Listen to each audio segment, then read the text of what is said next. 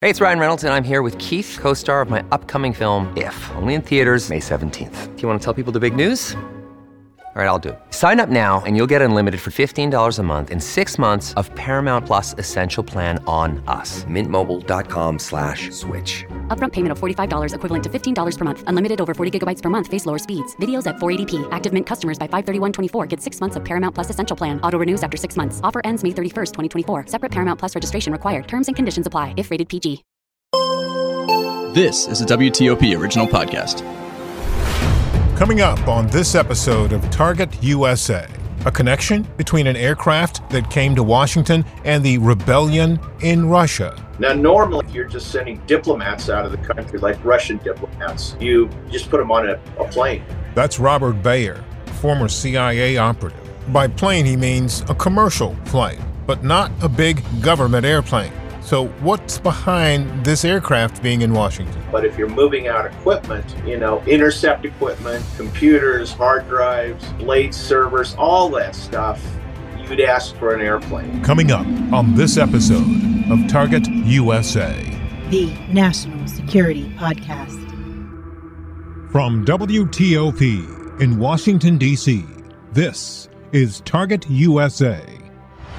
Russia could render huge harm to this country. North Korea's secret missile, Capable of reaching the whole of the United States. Dangerous terrorist. D.C. is repeatedly mentioned as someplace they would like to seek an attack. Cyber criminals. Decryption successful. America has a target on its back. And on this program, we investigate the threats, the people behind them, the agencies fighting them, and the impact on you. This is Target USA, the National Security Podcast. I'm JJ Green.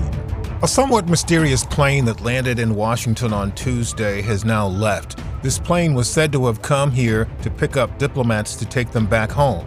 But as Robert Bayer, a former CIA covert operative, will tell you, this was kind of odd because typically they would be sent home on a different type of aircraft. He thinks that there was something else at play. Well, I've actually been in a situation where we evacuated an embassy, and that was in Central Asia. And the Air Force sent in a C-141 to collect us and our equipment. Now, normally, if you're just sending diplomats out of the country, like Russian diplomats, you just put them on a plane, whatever connection they need to get to Moscow. But if you're moving out equipment, intercept equipment, computers, hard drives, blade servers, all that stuff, you'd ask for an airplane. And apparently the State Department has given diplomatic clearance. So they box up all this stuff and they take it out to the airplane. Something you probably couldn't get out of a commercial flight. But JJ, keep in mind this is just sheer speculation at this point. So that said, let's look at the factual parts of what you're talking about. They have indicated, and the State Department seems to confirm, that this was to move diplomats. And as you mentioned, normally this happens with commercial airlines. Is it normal when you have a large number of diplomats to move that you move them commercially, or do you move them on a plane like this instead of commercial? No, you absolutely. The protocol is they go out commercial, even if when the two sides declare each other persona non grata and send diplomats out of the country, they still leave commercially. The only reason I could figure out you're bringing a plane in is to get equipment out. Or have the Russians, this is speculation, JJ, have the Russians ask that we draw down our embassy in Moscow and give up certain buildings and things like that. And the same way with the Russians. Remember, the Russians have compounds around the United States. They've got stuff in New York. They've got stuff in San Francisco. They have a lot of equipment, antennas. And again, this is speculation. Antennas they don't want, the FBI to take a look at. All sorts of things. I can't come up with another explanation. The only other explanation is medical flights, which apparently this was not one. I think, frankly, JJ, something is brewing. When you have the New York Times come out and say that a senior general, was part of this coup d'etat, this attempt, the Russians are looking at us trying to destabilize them, and they are going to react. If Putin will not let this go, he believes, because he's conspiratorial, that we somehow are helping coordinating these attacks in Russia, or the drone attack on the Kremlin. He simply cannot believe that we have nothing to do with it. And I guarantee you we got nothing to do with it, but it's not the way he thinks. Yeah. But anyhow, so relations are in the toilet. Let's put it that way. So, in other words, despite the fact that the president came out and said in a statement, and this is kind of curious now, knowing what we know, why he came out and made that statement and why they spent so much time over the weekend trying to make sure that Russia knew that the U.S. didn't have anything to do with this. For Russia to now, as you say, think this way, and I've heard other people say this is exactly how they think and this is what they will think, regardless of what the U.S. says, that the U.S. had something to do with Prigozhin's actions. So that being said, where does this go from here? This plane, when it leaves, it goes back to where it's going to go. Do you think relations between the two countries are at risk? Oh, I think definitely. I think they'll probably close. I used to live right behind the Russian mission down by Dupont Circle. That'll probably get closed. Things like that. We will curtail relations. There's no evidence they're going to be broken off, but they will be severely curtailed, with Russia destabilized. And there's no other way to look at it than Putin is destabilized his country. He's got a military he can't be sure of, and he's conspiratorial, and he does believe that the United States is behind this. I mean, I spent too much time in the CIA and know too much intuitively about American foreign policy that the last thing the United States wants to do is destabilize Russia. It just doesn't want to. This goes way back to 91. We just stayed away from the military security services. We wanted Russia to succeed, but now Putin doesn't believe that. I mean, this guy's never lived anywhere. He's always lived in the Soviet bloc. He doesn't understand the world. So that said, then it looks as though this is maybe unprecedented territory that we're in now. I can't remember the last time a diplomatic flight came to Washington to pick up somebody or something. It's been a long time, or at least one that's been so public. And so I just look at these cascading events and you wonder where this is all going. And I don't think Washington doesn't know where it's going. So it's a fascinating time. So let me ask you this then. The situation with the war in Ukraine has done what it's done because of Putin's and Moscow's decision to invade that country. And they've, suffered mightily, Ukraine. But Russia now appears to be in a situation that it didn't plan on. As you say, the destabilization, you get the sense that Putin's power is being challenged internally by generals or whoever? I think the situation is so bad in Russia that his days are numbered. You simply don't take a big swipe at his authority, like a column moving on Moscow, and getting within 5 or 6 hours, and any good come out of this.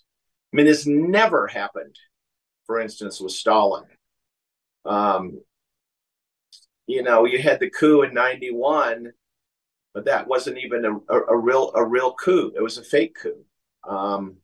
So I've never seen Russia this bad off, as Putin said, since 1917. What else haven't I asked you about as it relates to this? Do you think is important for us to know? I think the important thing for me is I spent 2 years with the Russian army, off and on, going to drills with them. When relations were good, I saw that they had problems with just how hollowed out the Russian military is. I think this came as a surprise to everybody. It came as a surprise to me. I should have known better, but it's And with a hollowed out military like that, it's more like a South American junta than it is a modern army. All right. The U.S., one thing that's popped into my head since you mentioned that, what should and how does U.S. intelligence proceed now? Because if there were people that were inside of Putin's Russia, Putin's Moscow, Putin's Kremlin, Putin's military that were plotting against him, did the U.S. intelligence know about this, and what should they do with that knowledge? Well, I'm sure that they picked up things on chatter about military movement. Russian comms are not particularly secure, as we now know. They picked up, bits and pieces of this story. But, should there be an effective coup, I would doubt that military unit would go up on the air. It would communicate with messengers and move quickly and get rid of Putin. That's the way it works. You don't go up on the air. Very interesting, Bob. Thank you very much, Robert Bayer. Sure. Thank you. The plane left today, Thursday, June 29th, at about 11. It landed in New York, stayed there for about 2.5, 3 hours, and then left and headed back to Moscow. All these crazy alien stories can't be true, can they? Hey, it's Stephen Diener, host of the Unidentified Alien Podcast. And whether you're new to the conversation or have been looking into it for years, you need to check out the fastest growing alien show out there, the Unidentified Alien Podcast, or UAP for short. There's a crazy amount of alien encounter stories out there from all over the world. And the beauty of it is that I bring them all to you and let you decide what you believe. Download and subscribe to UAP on any of the major podcasting platforms. And you can also find it on UAPpodcast.com. A part of the reason why this is getting more attention than it normally would is because of what took place in Russia on Saturday, June 24th. This was the aborted rebellion by Yevgeny Prigozhin and the Wagner mercenary group that he runs. There are those that think that might have had something to do with this plane being in Washington and in New York later. There are those who thought there might be some breakdown in U.S. relations and some eventual cessation of engagement, which means that there would need to be a wholesale removal of diplomats and equipment, etc. So we wanted to find out what the military thought about this. So we spoke with General Pat Ryder, who's the spokesman for the Pentagon press secretary. And here's our conversation. General Ryder, over the weekend, there was what we've been told was either an attempted coup, some call it a revolt, some call it a rebellion, but whatever it was that was taking place, did the Pentagon have the ability to communicate or intend or attempt to communicate with your Russian counterparts? Yeah, thanks, JJ. So when it comes to channels of communication with Russia, we certainly have a variety of means by which to do that. But as it pertains to the events over the weekend, I don't have any specific readout of any conversations to provide. So is that to say that none took place, or you just can't tell us what happened? Well, again, from a DoD perspective, Secretary Austin and his senior staff and commanders were obviously watching this very closely. He did not speak with his Russian counterpart on this particular matter. As we watched the events unfold, it was something that we were maintaining close contact with allies and partners around the world to share information.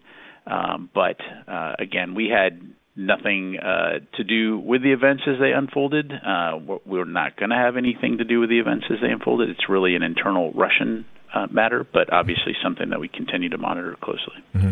How did that event impact what it is that the Pentagon has been working on achieving with Ukraine and messaging that the Pentagon wants to send to Russia? Well, again, as it relates to the situation in Russia and the security situation there, that's really an internal Russian matter and best for them to address. When it comes to Ukraine, one of the key aspects of the Secretary's conversations with allies and partners in the region was that our support for Ukraine will remain.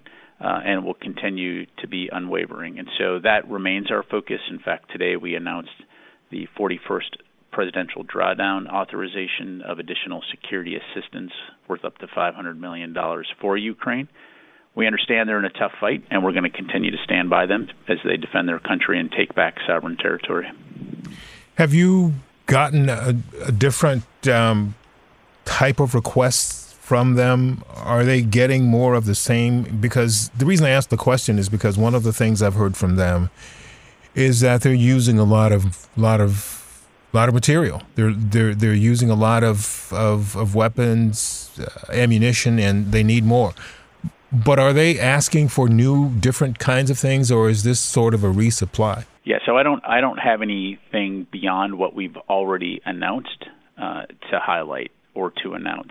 As we have done since almost the very beginning of Russia's illegal invasion of Ukraine, we've met on a monthly basis with leaders from around the world, more than 50 nations, as well as Ukraine, to identify what Ukraine's most urgent requirements are, and then worked as an international community to ensure that they get what they need to sustain the fight. And that includes things like ground-based air defense, ammunition, artillery, armor, spare parts, and then also importantly, the training that their forces need in order to turn that equipment into combat capability on the battlefield. And so that will continue to be where we focus, is on working with them to ensure that we're meeting their most urgent battlefield needs. Yevgeny Prigozhin, if he is in Belarus, does that make Belarus a threat to the U.S. from a military point of view? I've been hearing today that he's supposedly building some type of Wagner structure there. So how does that impact or weigh on the Pentagon's view of him and Belarus in terms of the threat matrix? Yeah, so a couple of things there, JJ. So first of all, as it relates to the location or activities of Mr. Prigozhin, I don't have anything on that, and nor am I going to speculate. We've known for a very long time that Russia and Belarus have a relationship, a security, and defense cooperation relationship. So that in and of itself is nothing new. When it comes to the defense of NATO, we clearly take that very seriously. NATO countries work very closely together when it comes to collective security. So, that is something that we are constantly looking at in terms of any perceived threats to the alliance, of which the United States is, of course, a part of. Really, again, our focus from a U.S. standpoint, from a Department of Defense standpoint, is on working with Ukraine and our allies and partners to ensure that Ukraine has what it needs to defend itself and take back sovereign territory. And so Wagner Group has been a threat. It continues to be a threat. Obviously, it's been declared a transnational criminal organization by the United States, and sanctions have been levied against members of the group and facilitators. But as it pertains to the future disposition or future actions of Wagner, that's, again, something I just can't speculate on. Okay. Thank you very much, General. I appreciate this. No problem. Thanks, JJ. That's it for this episode of Target USA. Coming up in our next episode, what's Ukraine's response to what's going on in Russia? Baffled, JJ. Absolutely knocked out of our minds. Yuri Sak, an advisor to Ukraine's Minister of Defense. For a long time, we've been saying this openly, that sooner or later, the amount of lies that Russian propaganda is spreading is going to result in some kind of internal uprising. We've seen some partisan movements in Belgorod and in other parts of Russia. So essentially, when this mutiny by Prigozhin started, I don't think we were that surprised. That's coming up on the next episode of Target USA. In the meantime, if you have any questions or comments about the program, send me an email. You can reach me at jgreen@wtop.com. The letter J, the color green, one word, at Whiskey Tango Oscar Papa, jgreen@WTOP.com. Also, please subscribe to our podcast and follow us on Twitter. We're at TUSA Podcast. That's at Tango Uniform Sierra Alpha Podcast. And if you want more national security news, you can sign up for my newsletter. It's called Inside the Skiff, and you can sign up at WTOP.com/email. I'm JJ Green, and this is Target USA, the National Security Podcast.